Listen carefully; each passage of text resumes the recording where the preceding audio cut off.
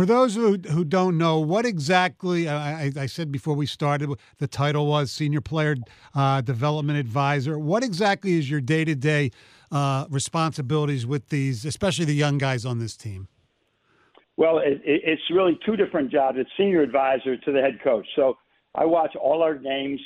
I watch all our practices, and I take notes and send them to Coach Casey, or he and I just meet and talk for minutes about some things that I see, trends that I see. Then I try to mentor the coaches as well.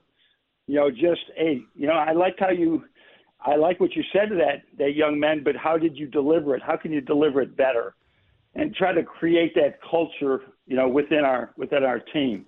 And then I direct the player development. In other words, at coaches, in coaches' preferences, the front office preference, we're trying to develop the players in the way we want them developed to fit, who we are, the modern NBA, all these things. So I'm out on the court a little bit with them, but I'm more observing and then making suggestions or learning, lifetime learner. I'm learning every day too.